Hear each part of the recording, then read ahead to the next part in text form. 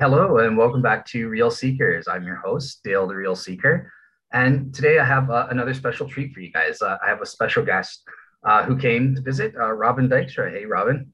Hey, how are you, Dale? I'm very well. Thanks for coming on the show and reaching out. Yeah, I just wanted to, I usually, so basically, I usually start by kind of letting the guest introduce us as to who they are and that sort of thing. But in your case, that's kind of what the topic is related to about. Um, maybe we'll just start by getting straight into it and kind of asking you to tell us a little bit about your life and where you were coming from prior to your coming to Christ and growing up there. Do you want to give us a little bit as to where you stood in that front, growing up as a kid and that sort of thing? Yeah, sure.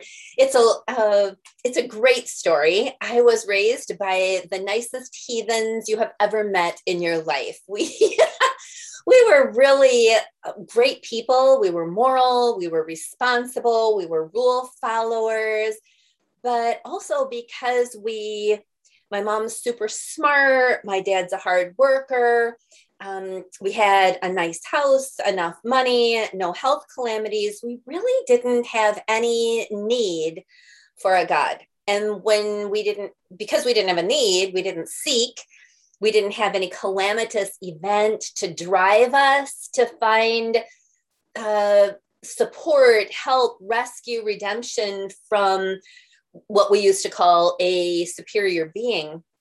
We pretty much ruled our own lives. So, sitting on our own thrones and ruling with our own little scepters wasn't really a conversation. The only time I heard the name Jesus was if somebody in my family wanted to punctuate a sentence or use it as an expletive. I just didn't have any filter at all for who God is, much less who his son is. All right, cool. One thing, so I'm interested in that. So you kind of grew up totally in a secular context. You didn't really interact with religious ideas or that sort of thing. No, Um, all right. no, I grew up in a really liberal community. And so it was all about intelligence and deep conversation and high moral values and doing the right thing. There really wasn't any conversation. I didn't even know that there were churches in my town. I had nobody invited me to a church. I didn't, they were ancient history. They were the things that you visited when you went to Europe, or they were things that you learned about in history class. I just didn't know. I know that sounds crazy. How could you not know that there were churches? Because when I go back and visit the town that I grew up in, clearly they are there. But I just didn't have any reason to visit them. Yeah. There's just not that exposure kind of thing. All right. Well, Right. yeah, that makes sense. I guess especially these days, like I'm in Toronto, so yeah, unless you're familiar with it, you can live your whole life and not be exposed to it, kind of thing. So, all right, Right. all right, cool. Well, one of the main things about your life is that you were formerly wrapped up as a Playboy bunny and that sort of thing. So, do you want to kind of take us beyond your childhood or teenager years and Sure. explain to us about Sure. your life up to that point? Yeah, my mom's a PhD. She has her degree in educational administration. And I did try college. I did. I just wasn't a good fit. And it wasn't that I wasn't smart enough to do the work. It was just that it it was overwhelming and I didn't know, I didn't have a direction. I think one of the things that God puts in our heart is a sense of purpose. And I had not discovered my sense of purpose or meaning. And so I went to college and I managed it pretty well. But when I came home after that first year, I just wasn't interested in going back. And my mom said, well, you're going to have to get a job because if you're not going to school, then I am not paying for anything of yours anymore. And I did get a job as a teller in a bank, and that did not go well. They take that whole balancing thing so seriously. I just didn't have the attention to detail to make their pennies line up every single day. So they fired me. And that's when I found the ad for Playboy bunnies in the Sunday newspaper. The advertising was super simple, and it just said Playboy bunnies wanted, no experience necessary. And Dale, this was a perfect fit for me because I didn't know how to do anything. I didn't know what I wanted to do in the future. And I was super cute. And I thought, well, this is going to capitalize on all my known assets, and they can teach me how to do what I don't already know. I applied for the job and got it. Now, the deal was I was only going to stay for the summer, make a little money, contemplate my future, and then reluctantly go back to school to figure out what we could do with my life. But it turns out that I was really, really good at being walking pornography. And I was so good at it that they put me in the magazine a couple of times. I went on recruiting trips to find other women to be bunnies. I was a bunny trainer. I worked in all levels of the resort. My club, there were dozens of Playboy clubs when I was a bunny, and mine was in Wisconsin on a 1,400-acre piece of property with 2 golf courses and a landing strip for private airplanes and 5 restaurants and a ski hill. Wasn't really a mountain, but it was a ski hill and stables, the whole works. And I really enjoyed it. I really enjoyed the work. And what I liked about being a bunny was that I realized how much power I had just in my looks and my willingness to barter the way I looked and what I would do with my body for what I wanted. And there wasn't anything I couldn't get. So I did that for 4 years and got involved with a man who was super dangerous. He didn't actually work for Playboy, but he was a townie. You know what that term is, a townie? Mm-hmm. Townie? No. What is that actually? Yeah. And he and I got involved. We got married, and then my smart mouth ran into his short temper, and he started to hit me. And I thought, ooh, I'm gonna die if I stay here. So I ran. And it was a conundrum for me because I was operating on a system of values that was influenced by the culture, and that is, you're just you're no more valuable than how you look. At Playboy, there are so many bunnies and so many girls who wanted to be bunnies that we understood right away that we weren't any more valuable than a new golf cart or a table setting, that you were completely dispensable. And so when he hit me, I thought, well, it's because I wasn't cute enough, or I wasn't nice enough, or I didn't do the right things. And I think as I talk to other abused women since that, we get brainwashed into thinking that it's our fault that they hit us. And finally, I just had a moment where I thought, this is just wrong. And I can't tolerate this anymore. I can't stay here anymore. And I was afraid. So I called my mom and I told her the mess that I'd gotten into. And she didn't chastise me. She didn't tell me, well, she didn't condemn my decisions. She was so good at loving like Jesus, even though we didn't know Jesus, but letting me make my own decisions, giving me boundaries, but then letting me choose whether or not I would be obedient or rebellious, and then being there to love me, to provide a sanctuary for me to come home to in the event of a calamity or a bad situation. And that's exactly what happened when I told my brilliant mother that I was going to go be a Playboy bunny. She didn't say, "Are you crazy?" She just said, "Okay, give that a whirl." So when I called and told her that now I was involved with a man who was hitting me and I was scared for my life, she just said, "Baby, you come home." She actually said, "Robin, run." 2 words, "Robin, run." So I did. I went back home and I tried to put my life back together. Interestingly, when I got home, everything was normal again.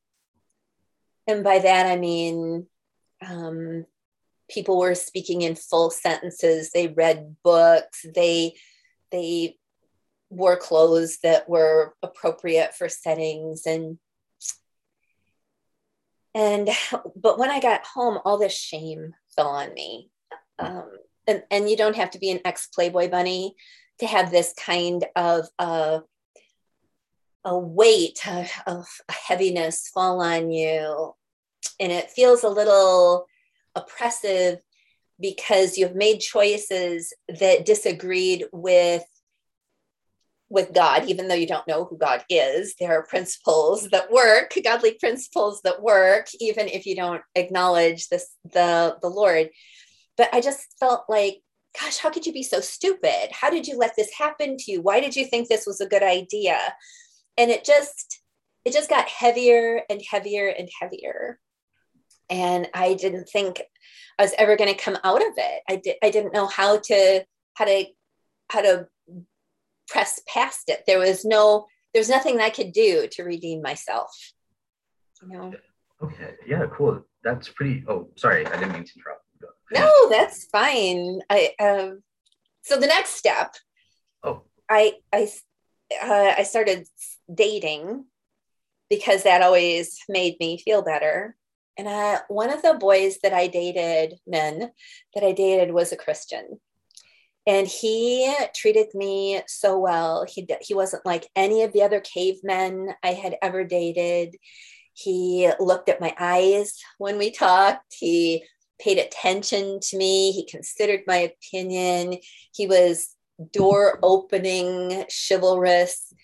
And when he introduced me to his Jesus, I was nervous, but I could see how well his life worked and the strength that he drew from this nebulous faith that I assigned to it.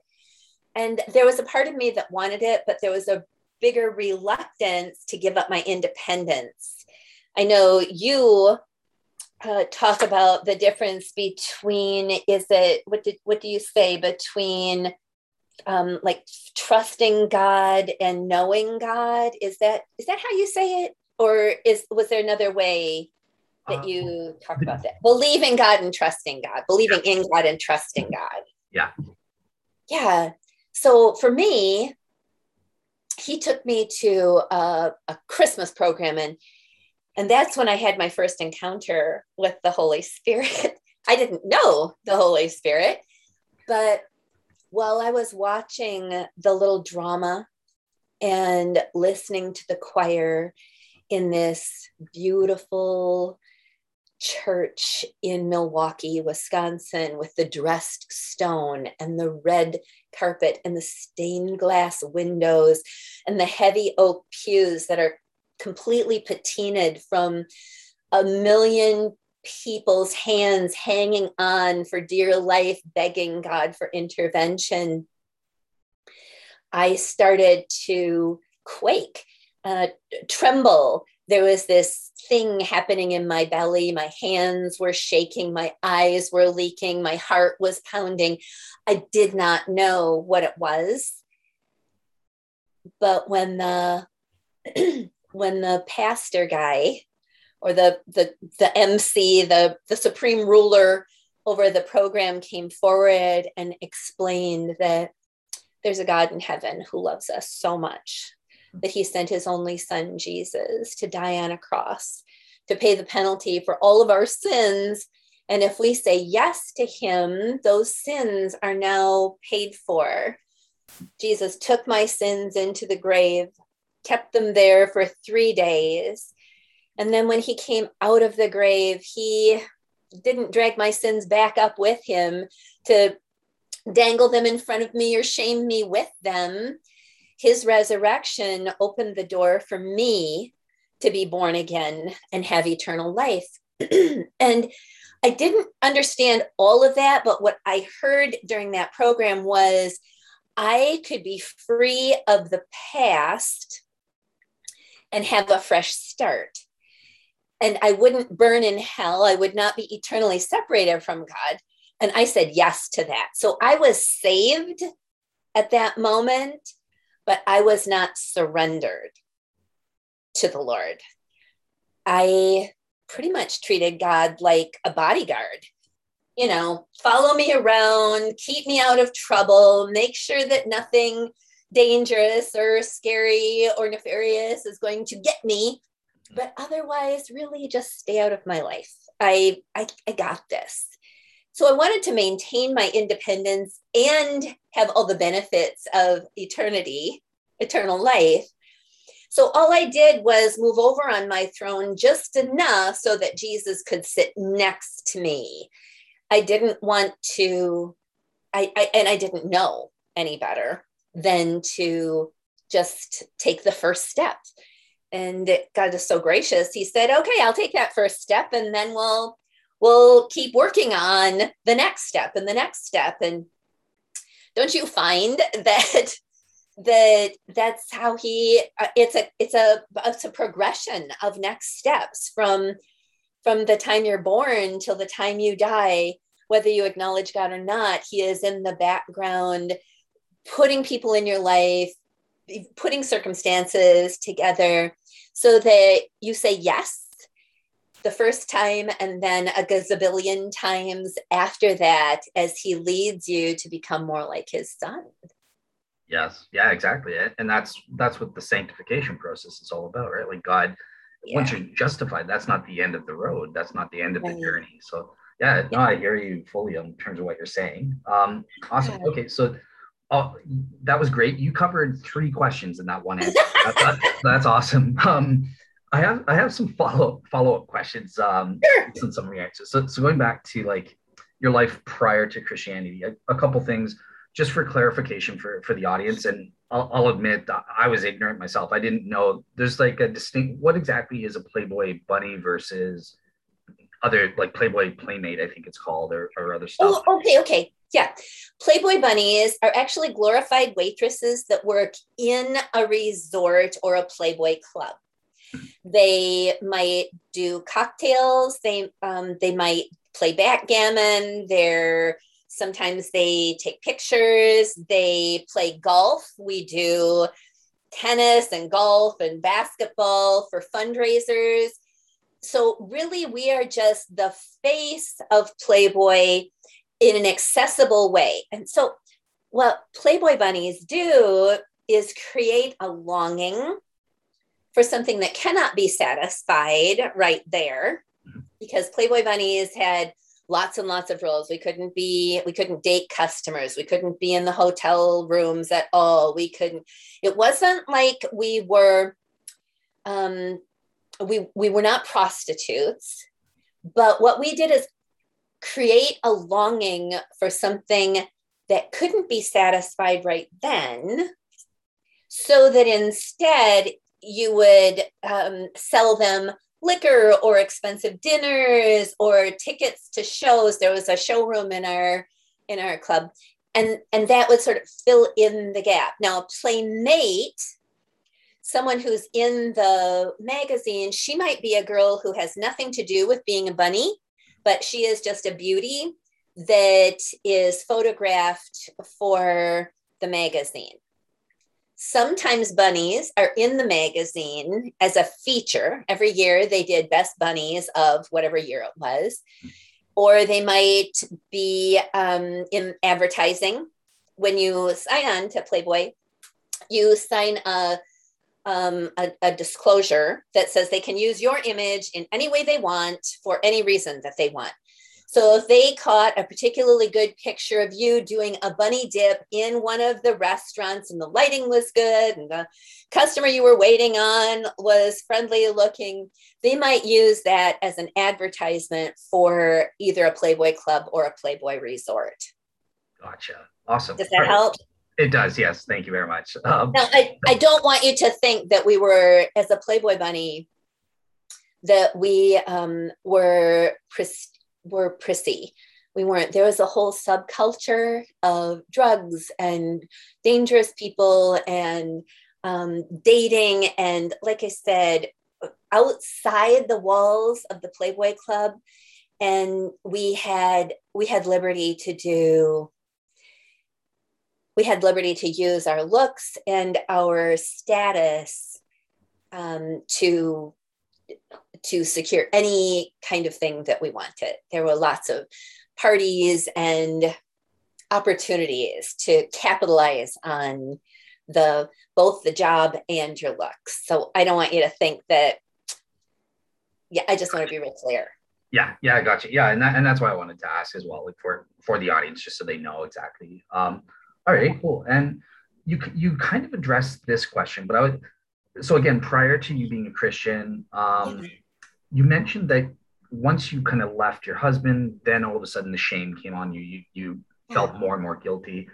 Yeah. Before that, though, during this time, did you feel that anything was wrong at all, or or was it all cool? Yeah, if I had to say something about that now, I don't know that I thought it was wrong. I don't know where the guilt came from, just that I didn't get what I want. And looking back, I can tell you that I was trying to feel as good on the inside as I looked on the outside. Mm. It didn't matter what I did, the dating, the drugs, the alcohol, the shopping, the manipulation of men. It did not matter. I could not, you would have these momentary reprieves from this. There's something more. There just has to be something more. And I thought at the time, it was this lack of mission, this lack of purpose, this lack of declaration. What are you going to do with your life? Who are you going to be? How are you going to, change the world, or at least your little corner of it? Are you going to be a teacher or a scientist? Or I didn't have that vision. And so I thought that's what was missing, but what was missing was the Lord. Awesome. Well, and a purpose, but what was missing was the Lord. Awesome. All right, cool.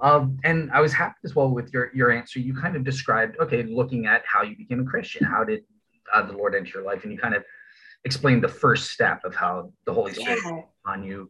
One thing I wanted to ask you about that is, I'm interested in your take. Do you think that the Holy Spirit kind of reveals the truth to people in different ways? Is it kind of like a one size fits all in your view, or do you think like your experience is normal, or you know what I'm asking? Yeah, I think God is infinitely creative. You do not have to look very far to see how infinitely creative he is. If you just look out your window on any given day, you will see all manner of birds and bugs and trees and leaves and man-made structures that God inspired. So I think that the Holy Spirit leads each of us, affects each of us in ways that are just for us. And broad strokes, sure, there are broad strokes. God will, let's see, what are some of the ways that God could speak to you through the Holy Spirit? You might read your Bible and you've read a passage 1,000 times. Okay, 10 times. You've read a passage 10 times. I don't even want to exaggerate here. And then the 11th time you read it, there's something that just makes you pause. And it feels like a piece of text is highlighted. And it almost comes to life and it speaks right into your heart. Just that one moment. And you've read it before and you'll read it again, but this one time, it's exactly what you need to read. And then I can give you an example if you want. Yeah, sure. So I am a storyteller, and sometimes my storytelling will get away from me and I will exaggerate just enough so that people think, did that really happen or not? And so it's not so outrageous that it's ridiculous, obvious, but it was just enough to enhance the story.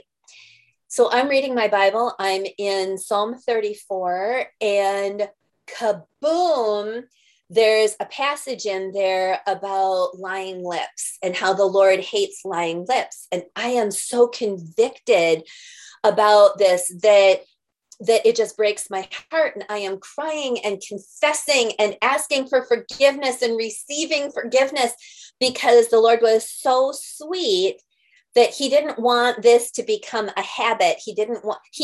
He knows that as his representative right now, I got to keep it so clean. Everything has to be spot on, no exaggeration, no question that what I tell you is the truth. Because if any part of anything that I say, either at a retreat or a conference, when I'm speaking at live or in something like this, if there's any piece of what I say, any word that I say that is not true, it corrupts everything that I say, which corrupts how people might see Jesus. So like, blah, just kaboom, just one little thing like that. Yeah. Right? Yeah. Has that ever happened to you? Yeah, it has a few times with certain verses, like First Peter 3:15, for example, that speaks to me in terms of apologetics, and that was something I wanted to ask you. I'm sort of curious, like, are you familiar with like Christian apologetics arguments? So, like, for example, my friend Gary Habermas has his minimal facts approach to the resurrection. So I'm just sort of curious, does that play any role in your ministry or or your relationship with Christ? It does more personally, but when I lead Bible studies, when I write Bible studies, when I teach or speak at a retreat or conference, I am really I really focus on that woman who's stuck, who needs to take her next step. Because what I find, so the answer is yes and no. I am not one of those Bible teachers that quotes Greek and does a lot of in-depth Bible teaching, chapter and verse.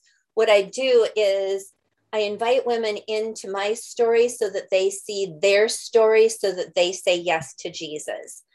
Because I feel like one of two women is sitting in my audience almost all the time. One is the girl who's made a big fat mess, and she believes that it's too late, that God doesn't want her anymore, that she's made such a big mistake or so many bad choices that it's just done. And she might be sitting in that audience because somebody invited her or because she wants her kid in the nursery, but she really doesn't believe that Jesus still would be interested in her. So I want her to know it's never too late for a fresh start with Jesus. Never. And then the other woman who's sitting in my audience is the one who would never say she's coasting, but she is. The woman in the audience who life is pretty good. She's got all the things that she needs to make life work. And so she's settled into this gradual descent of complacency, and she's calling it contentment. She doesn't need God because there's no calamity, much like I was as a non-believer. But I want to prompt her to say, what else does God have for me? Is this the abundant life that Jesus promised? Or am I letting all the good things in my life keep me from the great things that God has for me? I guess there's three women in my audience, because the third woman is the one who's been very good, faithful to the Lord, faithful to her family, faithful to her community. And then something dreadful happens. In my book, The Widow Wore Pink, I write about my transformation story from Playboy bunny to Bible teacher and Jesus follower. But I also write about the fact that decades after I say yes to Jesus, I am a Bible teaching church lady. And my husband died of a heart attack at 39 years old. And I just lost it, but the Lord was so faithful and he was with me and we got through it. I got married again. And then that husband died in a plane crash. So I buried 2 husbands in 4 years. And what I hear from other women is that I want them to hear that God is faithful, even when the earth feels like it's moving under your feet, even when the earth feels like it's trembling, that God is still on the throne and that he is faithful, even when it feels like he has lost track of you. That following Jesus may not feel safe, but it is secure. I mean, if you look at the Bible, Paul, there's probably no other person in the Bible other than Jesus who was in the center of God's will, right? Jesus comes to him on the road to Damascus, gives him his new calling. He knows all the Bible from being trained as a Pharisee. And now Jesus intersects his life. And there's no question that Paul is on a mission to proclaim the name of Jesus near and far. And yet there are shipwrecks and floggings and imprisonments and people who discredit him. And yet he's in the center of God's will. So he is secure in his mission, his message, and his ministry, but he's probably doesn't feel all that safe operating in the world. And so I want women in my audience to know that even though it doesn't feel like God is paying attention to them or sees them, that he is faithful, that he is fine. Like 2 Corinthians 10:13, no temptation or trial will seize you except which is common to man. And God, who is faithful, will always provide a way for you to rise up under it, to bear through it, or to get around it. So while we are waiting for God to find our way through a hard time, we need to know that he is with us and that he is orchestrating this pathway through a hard time. So it's important for me, for people to see that God is still very much for them, with them, and trustworthy. Yeah. That's a long answer to a short question. Sorry. No, not at all. No, I think that was good. Like, I think that you're right? Like, there's different methodologies and we're all on the same team and God can use kind of thing. So I like that your approach is the story-based approach, right? And well, think about it. There's the Old Testament, right? Mm-hmm. And there's the New Testament. Yeah. And what do people see now? They see the You Testament. So your life, mm-hmm. my life, everybody who follows Jesus, they are the You Testament that people see and decide whether or not Jesus looks good enough to say yes to. So our role really is to know our Bible, right? But also to declare the good things that the Lord has done. Always be prepared to give an answer for the hope that we have. And there's a time when you need to lay out the whole Romans road or the entire gospel of Jesus Christ. But what I find is you build relationships and then you keep tilling this soil of the relationships with the isn't God so good events and moments in your life, so that people continue to see him as good and loving and kind and generous and creative, as the king, as the husband, as the warrior on your behalf, not against you.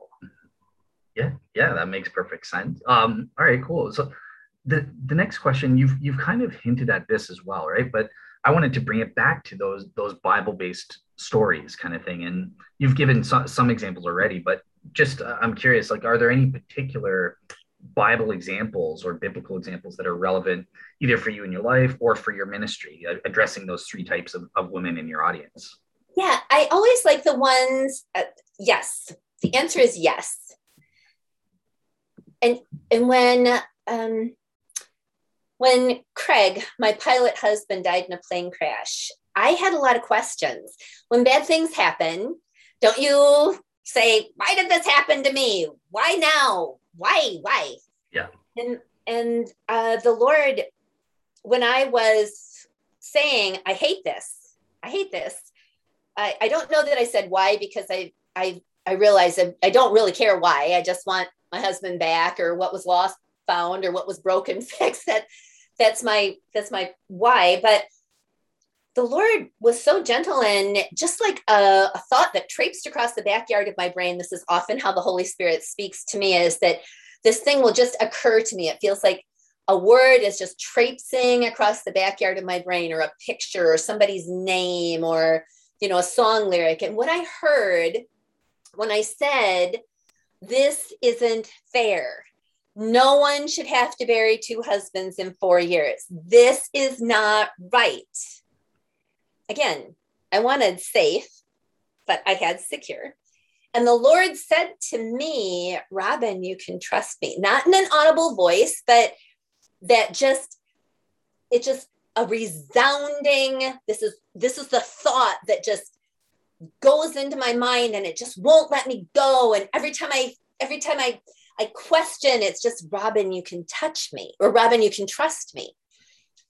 And as I look past in my past, I see so many places where God has saved my life, redeemed my decisions, led me down a way that brought me life instead of destruction. And then I look in the Bible. So the answer to your question is stories in the Bible where God asks his people to do something that seems unusual, foolish, crazy. And some of the best ones, like Abraham in the Old Testament, just pick your stuff up, start walking, and I'll let you know when you get there. That would take a lot of trust. Yeah. Or I'm going to bless you, and your descendants will be as multiple as the sands of the sea. And yet, no babies. Or Joshua, the mantle is passed from Moses to Joshua. They crossed the Jordan River during flood stage on dry sea. They have done their time. The 40 years in the wilderness are over. We built the pillars. We take the 12 rocks from the bottom of the riverbed, and we make this altar, and we are going into the promised land. And the first obstacle is the city of Jericho. Now, if I were Joshua, I would just imagine that God would, knock the walls down with the raging waters of the Jordan River, or that he would throw fire from heaven and we would plunder and it would be magnificent. But he doesn't do that. He tells his people to march around the city 13 times and then give a big shout. And then the walls of the Jericho would come tumbling down. Now, I don't know about you, Dale, but I don't know if I'd make it all 13 laps. I don't know, would you bail at 6 or 10 or even 12? It takes a huge amount of trust to obey God's calling, commissioning, instruction. And so when I'm in a funk or not in a season that I love, and I say, God, I really hate this, but I do trust you because you have always been faithful. You've been faithful in the Old Testament. You've been faithful in the New Testament. And I believe that you will be faithful to me. And I'm just going to do what you tell me to do. and I'm going to do it as soon as you tell me to do it, in the hopes that my soon lines up with God's soon, because that's not always the case. But I am just going to do the next thing he tells me to do. And in the absence of a new directive from the Lord, you just keep doing the last thing he told you to do. When Craig died in the plane crash, I just was in a what do I do? And so I just did the last thing he told me to do. And the last thing he told me to do was raise my kids, teach the Bible, and keep going to work.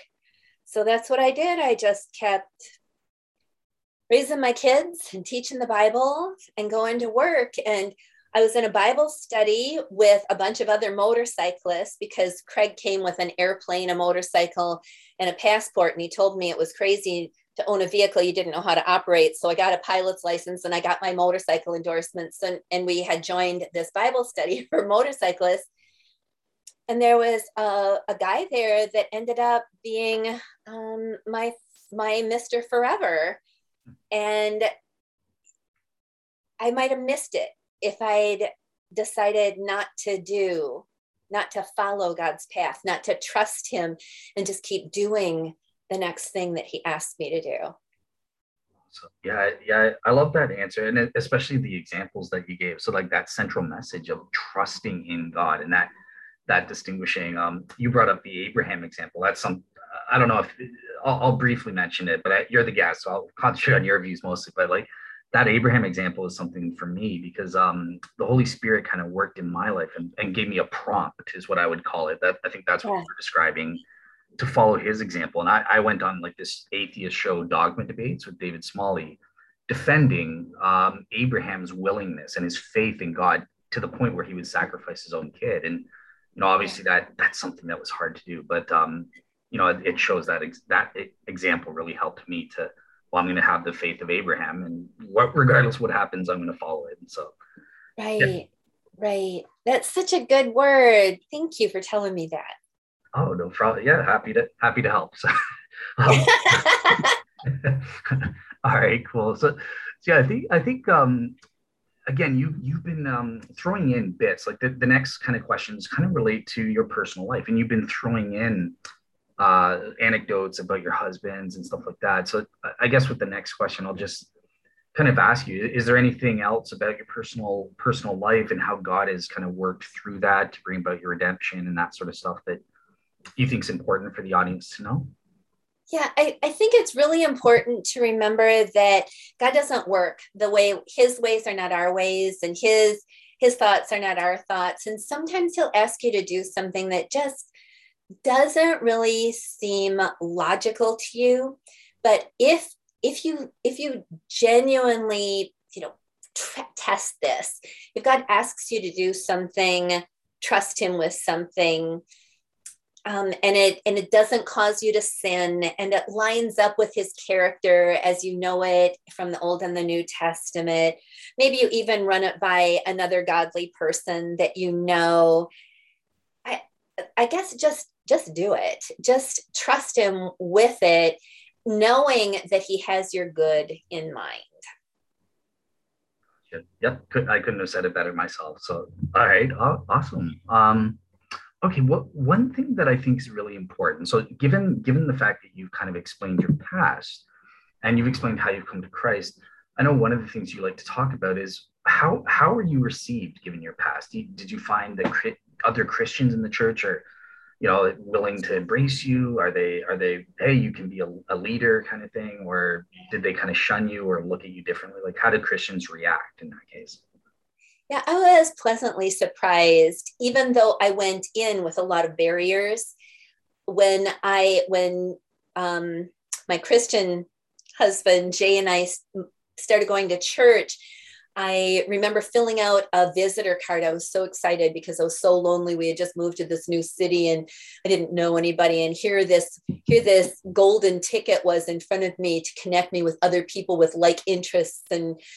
And my husband put his hand on that visitor card and he said, "Robin, honey, don't tell anybody that you've ever been divorced, and never, ever say that you were a Playboy bunny." And it just broke my heart. And I said, "Are you ashamed of me?" And he said, "No, but Christians are just like other people and they won't understand. And they may judge you. They may not let you join here or participate here." So I kept the secrets. I started going to Bible study because, everybody needs to be in a discipleship plan. I didn't know that's what it was called, but in order to fulfill the Great Commission, you need to be following the guy who knows a little bit more than you and dragging along somebody behind you that doesn't know quite as much. So I was in this Bible study, and I was in about a year maybe. And one of the questions prompted me just to blurt out that, yeah, I'm divorced, but I'm remarried now. And I'm so glad that I don't live in danger of my life being threatened every day. And there was it was so quiet. It was like somebody dropped a big bomb in the room. And I looked around and I saw them just staring at me. And my face started to turn red. And I realized that I had just exited myself, that I had let this thing out, and now I was going to get kicked out, and it would be awful. And I'd have to go home and tell my husband that that this was bad.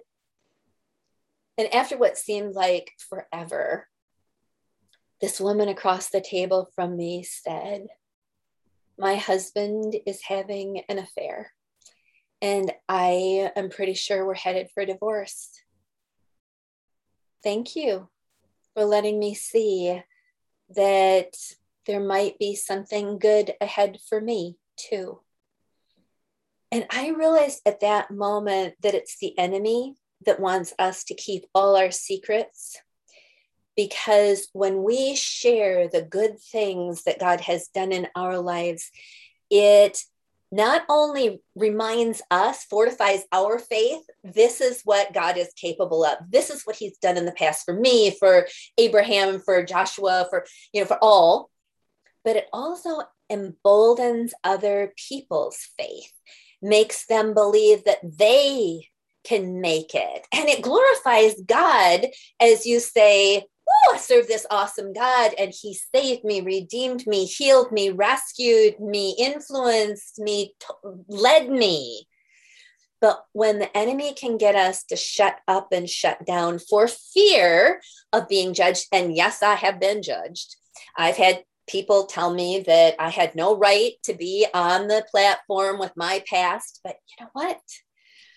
I just pray that the Lord gets a hold of them so that they can experience the extravagant forgiveness that I have, and they can be free. But not to let the fear of man keep me from doing the thing and proclaiming the goodness and faithfulness of who he is. I say I used to be on the opposing team, the enemy's team, very active, perpetuating sin. And now I am on God's team, and I can't let the enemy score a point on my watch. I am going to proclaim God's goodness, to remember for myself what he's done, to embolden other people to believe what was possible for me is possible for them. I think the Hebrew word for testimony is aduth, A-U-A-Y-D-O-O-T-H, and it means do it again. So when we tell our stories about the goodness of God and the faithfulness of God and the power of God, it provides the atmosphere for him to do it again. Because what he did for me, why wouldn't he do it for you? So I'm not going to live. I'm a people pleaser. I want people to like me. I don't like it when people tell me that I'm full of canary water and that I don't belong here and that I'm disinvited. But I'm going to go where God is celebrated so that I can continue to declare who he is to others.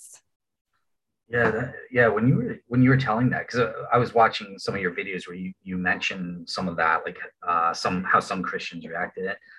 For the life of me, I honestly don't understand that. Like for in the first place, these are sins that happened before you were even a Christian. So like, Right. as Paul says, who are we to judge? But just are you forgetting Paul? I mean, he was a murderer. He was killing and persecuting Christians, and God put him on the. He was an apostle. So yeah, it's just a kind of like missing the point.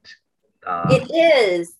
It is. And if you really reckon with it, I mean, on the ground rules level, if Jesus died for your sins, we're all guilty of murder.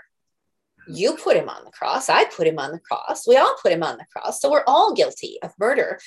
Anything that I did less than that, you know, they all come. And the thing is that the other big issue that I run into from time to time is that women will hear me on a platform and then read my book and be horrified that I continued to make mistakes and missteps even after I said yes to Jesus, even after I became a church girl. They are so offended. And I think, oh, I can't live that perfect life. If you're going to judge me for being imperfect, then the Lord's going to have to deal with you, because I still will occasionally speed in my car. I mean, I see the speed limit sign and I am late and I might just push it a little bit. And that's a sin, you know, I'm not following the rules of authority. I might occasionally take a pen from the hotel, or, you know, fall into the trap of wanting to be liked at somebody else's expense and just gossip a little bit. And the Lord will convict me of that. So I don't need somebody else to remind me. The Lord's pretty good at keeping my slate clean, but we're all works in progress. And so I want to create the space too for women to feel like they don't have to be perfect, that the Lord loves them right where they are as they are, but he loves you too much to leave you without any hope. And that's why one of the things I talk about a lot is how to receive God's forgiveness and forgive yourself, because that's such a thing for women. They can forgive the most outrageous atrocity, but they have so much trouble forgiving themselves. And that's a really powerful message. Yeah. No, I think that's well said, right? Like we're all works in progress. I mean, Paul himself calls it struggling with the flesh, and yeah, you know, we all continue to sin. I have sins myself. Like hating my enemies is kind of my. I really need to work on that. So yeah, and that's that's a really good example. Yeah, but at the end of the day, repentance, it's a turning of our attitudes. I don't, we're trying our best to live consistent with God, and we may fall short from time to time, but we're trying. That's what really matters, through the help of the Holy Spirit. All right, cool. Oh, sorry. Oh, cool. All right. So, okay. So I'm trying to wonder, going back to kind of like your personal life again, you've already gone into this kind of thing, but I want to ask, obviously you lost two husbands within the space of 4 years, and you've been through so much. So do you have any advice, like how for people that are experiencing tragedy as Christians and that sort of thing, how are we to go about handling that? Is there any way to prepare for losing a spouse? And also, why the heck did you wear pink or black to your husband's funerals there? Yeah. Okay. Well, the thing to do to prepare is to build that relationship with God the Father by receiving Jesus Christ, so the Holy Spirit can lead and guide and comfort you when bad things happen. To develop the relationship with the triune God is the best preparation you can do. And the next thing you can do is live in community with his peeps. When bad things happen, and bad things happen to everybody, You want to have an army, the body of Christ, so that they can fall in and rally around to mitigate some of the pain and the circumstances that happen. I know that when when Jay died, heart attack guy, the Holy Spirit just fell on me. All this peace, the peace that surpasses understanding, fell on me. But it was like the Lord knew that wasn't even going to be enough. So he mobilized this army of women who came with chicken salad and circus tickets for my kids, and they prayed for me. They closed the gap between heaven and earth for me for a year. In the Lord's Prayer, it says, I can't do it with it, just our Father who art in heaven, hallowed be thy name. Thy kingdom come, thy will be done on earth as it is in heaven. And what they did is close the gap between heaven and earth for me. So be in relationship with the Lord and be in relationship with his people. Those are the two biggest things to prepare.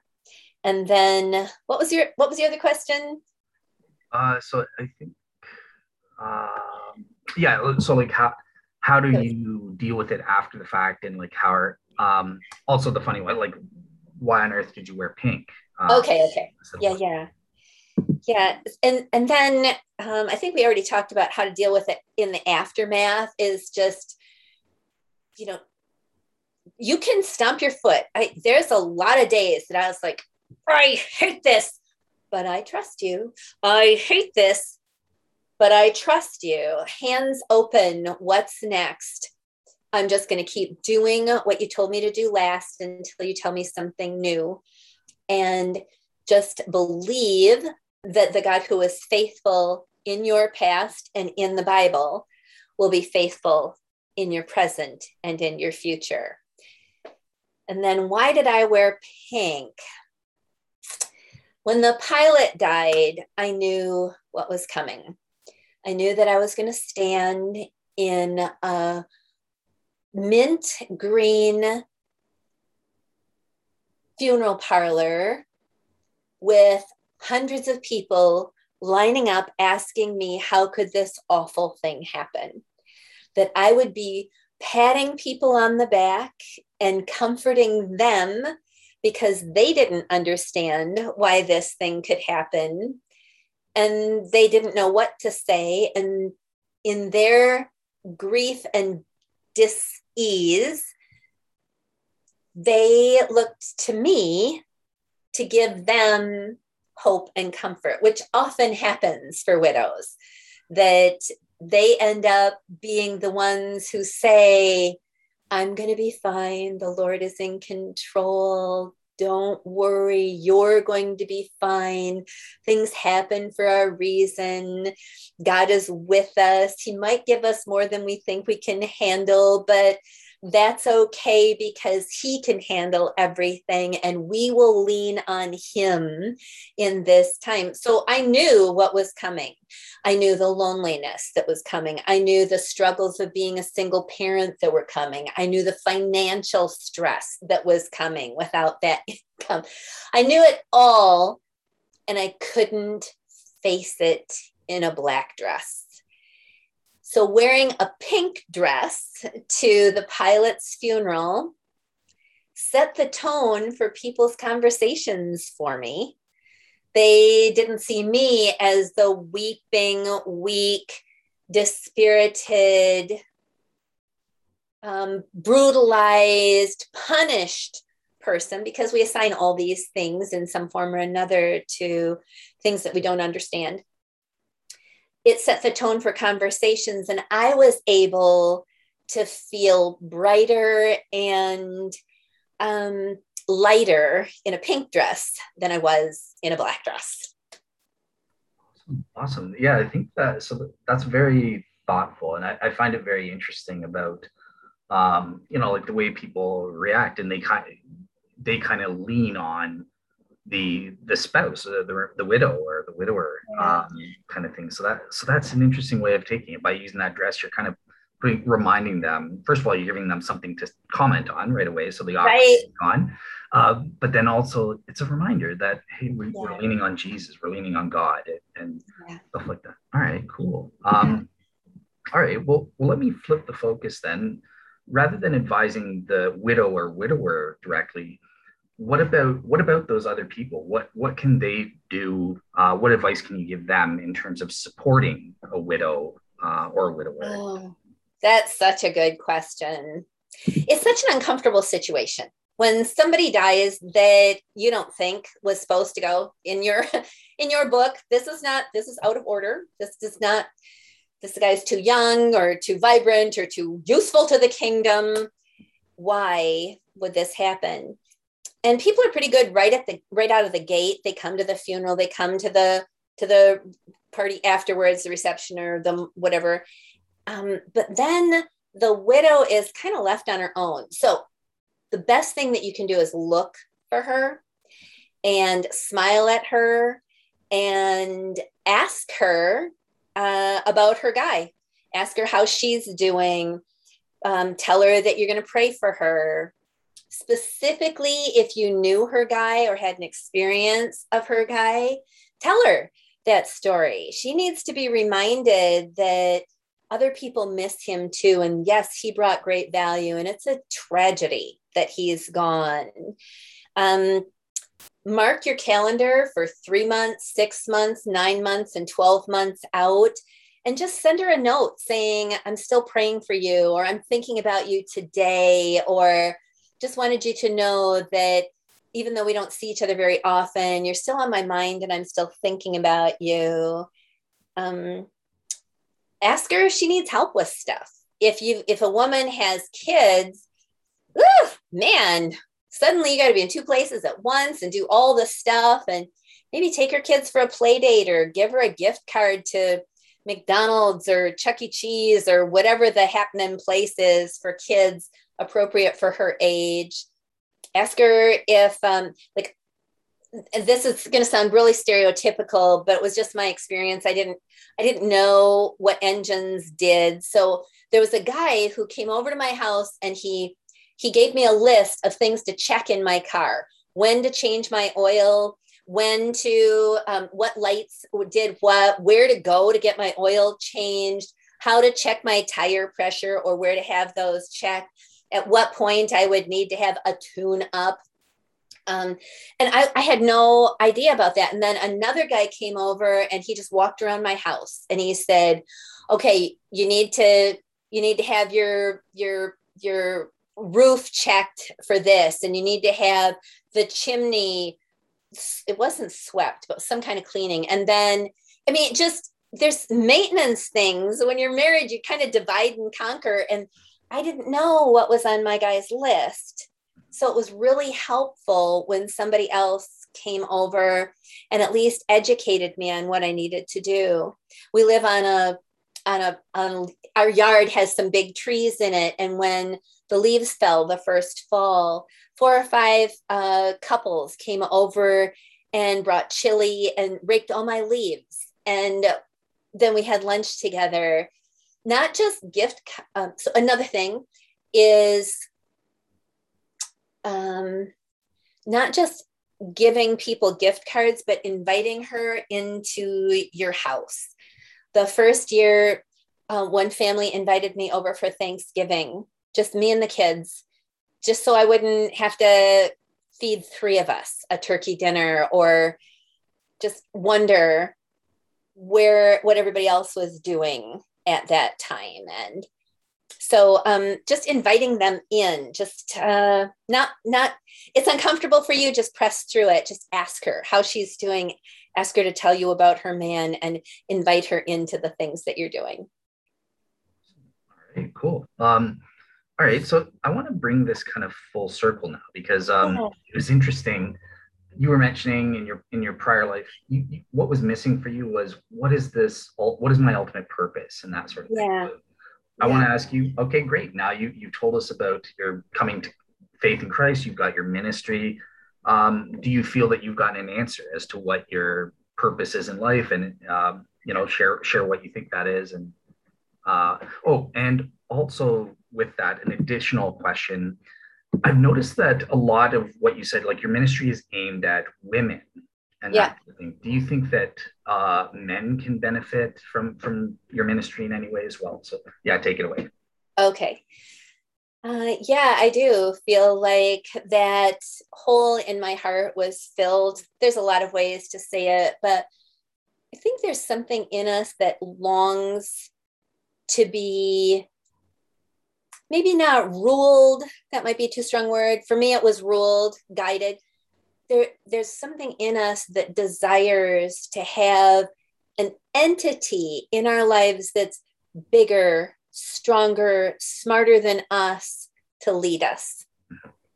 And when I finally surrendered to Jesus, it was so comforting to know that I could depend on him, that he loved me so much he would never lead me astray, that he would never hurt me on purpose, that he wasn't going to allow anything in my life that would destroy me.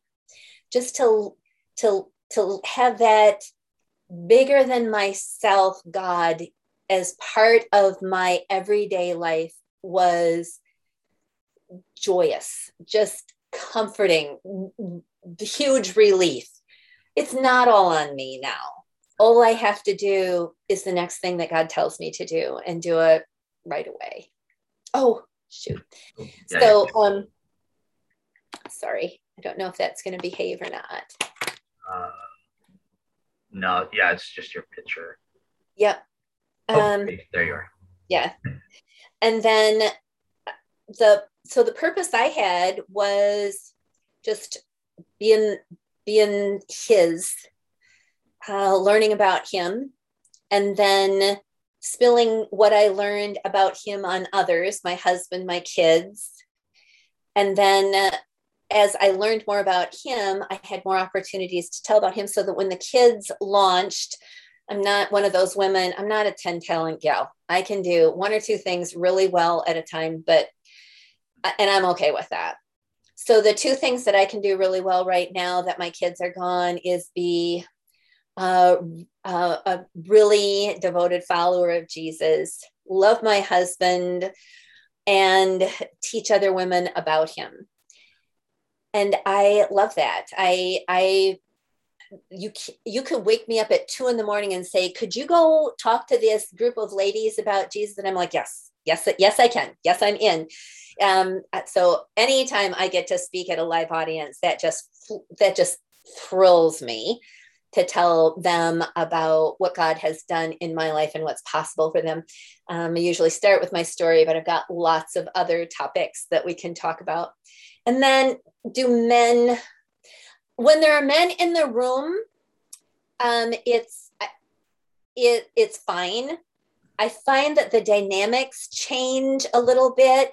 There is less freedom for me to be real honest, because I want to be real careful not to plant images in guys' heads about who I used to be as I explain the transformation. So I do a lot of Sunday services. More and more women will have me come and do a women's conference or retreat and then speak to the congregation on Sundays. And I just have learned how to address an audience that's mixed and really enjoy it now. So yes, I think that the same principles of the Bible that work for women apply to men as well. Gotcha. All right, awesome. All right, so the last question here. Obviously, the reason or Sharon, your agent, kind of reached out to me is you've got a new book, and we haven't mentioned that at all yet. So yeah, I want to give you an opportunity now to kind of speak about your book. Why did you write this? Why was it important to write a book in your ministry here? Well, every time I told my story, somebody would come up to me and say, "Oh, I wish my fill in the blank sister, coworker, boss, mother had been here to hear this. She would have really benefited. Do you have a book?" And after the longest time, I decided, well, maybe I should write it. The book is called The Widow Wore Pink. And it tells the story of transformation from Playboy bunny to Bible teacher, and of God's faithfulness to me when I was widowed twice in 4 years.